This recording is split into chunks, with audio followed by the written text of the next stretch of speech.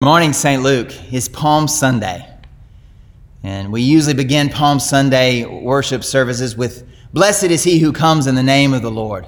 Hosanna in the highest." And often the organ will begin to play, and we will sing, and children will come down the aisle waving palm branches. Exciting worship together that we're not able to experience this morning, but hopefully you've watched the video we've put online, and I want to thank everybody who sent in pictures so that we could have some sort of palm parade this morning. But yes, this is a very different Palm Sunday than any of us expected. As I said a few weeks ago, we are going where we've not ever been before. And it is a little sad. I have to admit, this is my first Palm Sunday in Holy Week with you at St. Luke's, and I can't actually be with you at St. Luke's. But, and I'll say up front, I often use the word opportunity too much, but I think we have an opportunity to think about what it really means to say Hosanna. So this morning, I want to read from Matthew chapter 21, and just the story of Jesus entering Jerusalem. So if you have your Bibles, you can turn with me to Matthew chapter 21. We'll start at verse 1. Listen as I read. Now when they drew near to Jerusalem and came to Bethphage, to the Mount of Olives, then Jesus sent 2 disciples, saying to them, "Go into the village in front of you, and immediately you will find a donkey tied and a colt with her. Untie them and bring them to me. If anyone says anything to you, you shall say, 'The Lord needs them,' and he will send them at once." This took place to fulfill what was spoken by the prophet, saying, "Say to the daughter of Zion, Behold, your king is coming to you, humble and mounted on a donkey, and on the colt, the foal of a beast of burden." The disciples went and did as Jesus had directed them. They brought the donkey and the colt and put on them their cloaks, and he sat on them. Most of the crowd spread their cloaks on the road, and others cut branches from the trees and spread them on the road. And the crowd that went before him and that followed him were shouting, "Hosanna to the Son of David! Blessed is he who comes in the name of the Lord! Hosanna in the highest!" And when he entered Jerusalem, the whole city was stirred up, saying, "Who is this?" And the crowd said, "This is the prophet Jesus from Nazareth of Galilee." Let us pray. Dear Lord, I pray that your Spirit be among us and teach us, and all that is said and shared this morning be for your glory. In Jesus' name, amen. Well, here we see Jesus coming into Jerusalem and the crowd gathered and shouting, "Hosanna." Those words, Hosanna, well, actually it's a word. It means save now. This cry to save us now, Lord, was on the hearts of the people. They wanted to be saved from oppression and difficulty and struggle, and they sought the saving of the Messiah. And this idea of Jesus going and telling the disciples to go get a donkey and her young colt, as you see here in the text, that's to fulfill this messianic image from Zechariah 9:9. This idea of the true king coming in.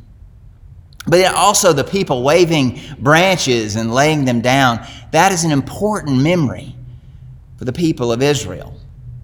Just 200 years before this event in the life of Jesus, Judas Maccabeus had come in to Jerusalem. He had come riding in, and people had branches, especially palm branches, waving to him, shouting some of the same things.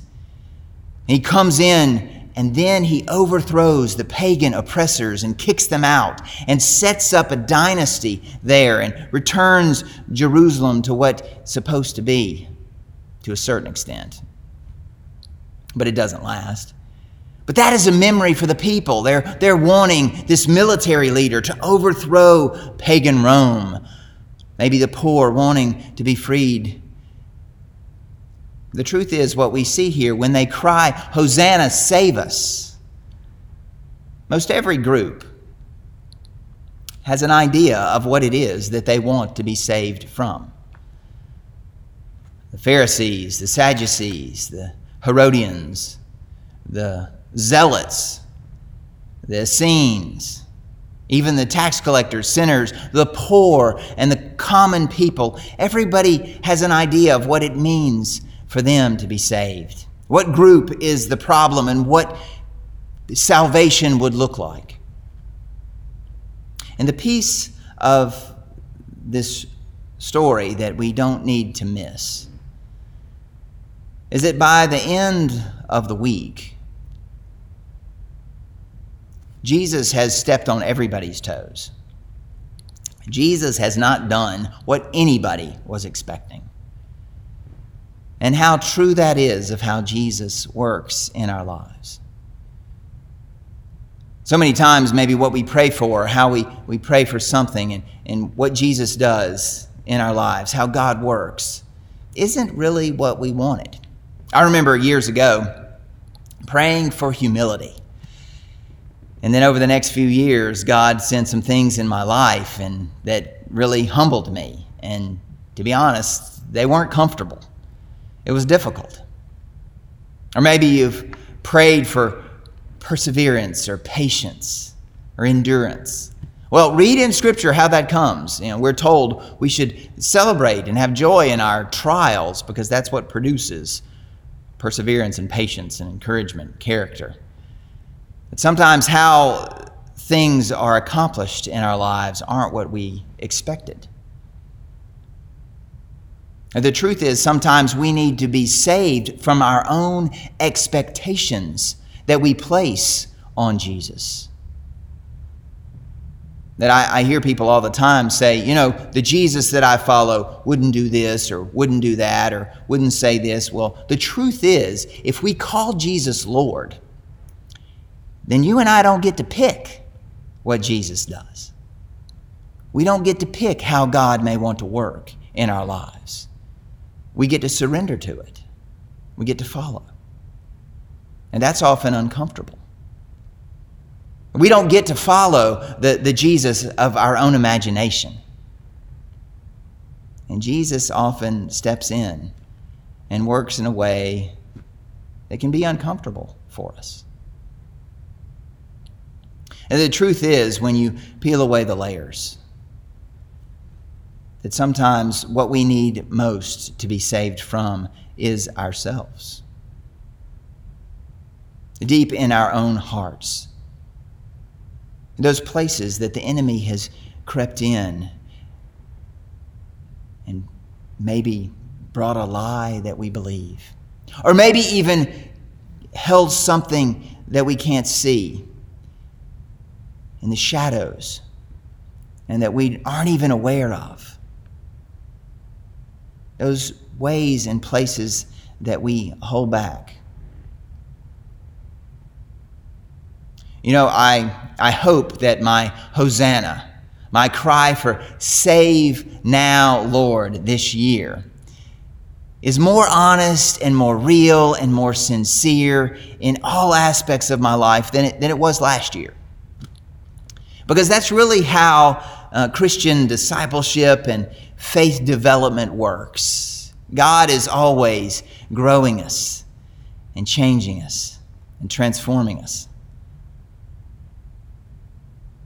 But the truth is, this year, most likely before the next Palm Sunday rolls around, there will be aspects of my life that God will need to expose. Maybe moments that I'll need to become aware of my motives that were not so pure. Maybe some harbored resentment or anger. Maybe some place or piece of my life or my heart that I just, didn't want Jesus to save. And sometimes when we say, "Save us, Lord," it's not really everything in our lives. There's pieces and places that we hold back. We like the idea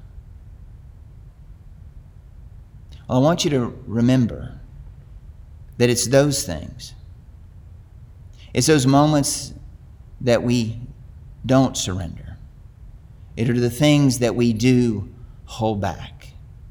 It's the ways that we don't want God to work that put Jesus on the cross. He dies for those things in our lives. He dies to wash them away, to transform us. And while this is a difficult and different Palm Sunday, it also reminds me of thinking about what worship and surrendering and inviting salvation really look like. You know, the song that keeps coming to mind for me is an old praise song that sometimes people don't play as much anymore, but I still like, but I hadn't thought of it in a while, is that song, Heart of Worship. It talks about as the music fades and everything's stripped away and we simply just come before God. That really, today, wherever we are, as we're spread across the city, have an opportunity to become face to face with the truth of what worship really is. Our lives are meant to be worship. Our homes, where we go, how we interact with others, are all to be acts of worship. When we cry out, Hosanna, save us, it should be for all aspects of our lives. And those places and pieces that are not surrendered yet are the things that he dies for, that he wants to transform. Those hidden motives, those ways that we participate in the oppression of others that would cost us dearly if we faced the truth about. Those things are part of what placed him on the cross. And so I invite us, as we enter into this Holy Week, this Palm Sunday, to maybe, yes, cry out, Hosanna, save now. But let's do it in a deeper, more significant way than maybe we've ever done before. Surrendering every aspect to him. And then the things that we discover along the way that we may not have let go of, we will have to let him experience his forgiveness and transformation. Let us pray. Dear Lord, we love you and praise you. We thank you for your faithfulness, for how you are with us. We thank you that we can cry out Hosanna and you meet us where we are, and even in our false expectations, you still love us, die for us, to free us from the sin that enslaves us. I pray that each one of us surrender to you as Lord. Maybe some of us that have not done that before, to really acknowledge our sin, to really acknowledge our need for a Savior, to invite you to really be Lord of our lives and our homes and of who we are. We just invite you to work. In Jesus' name we pray. Amen.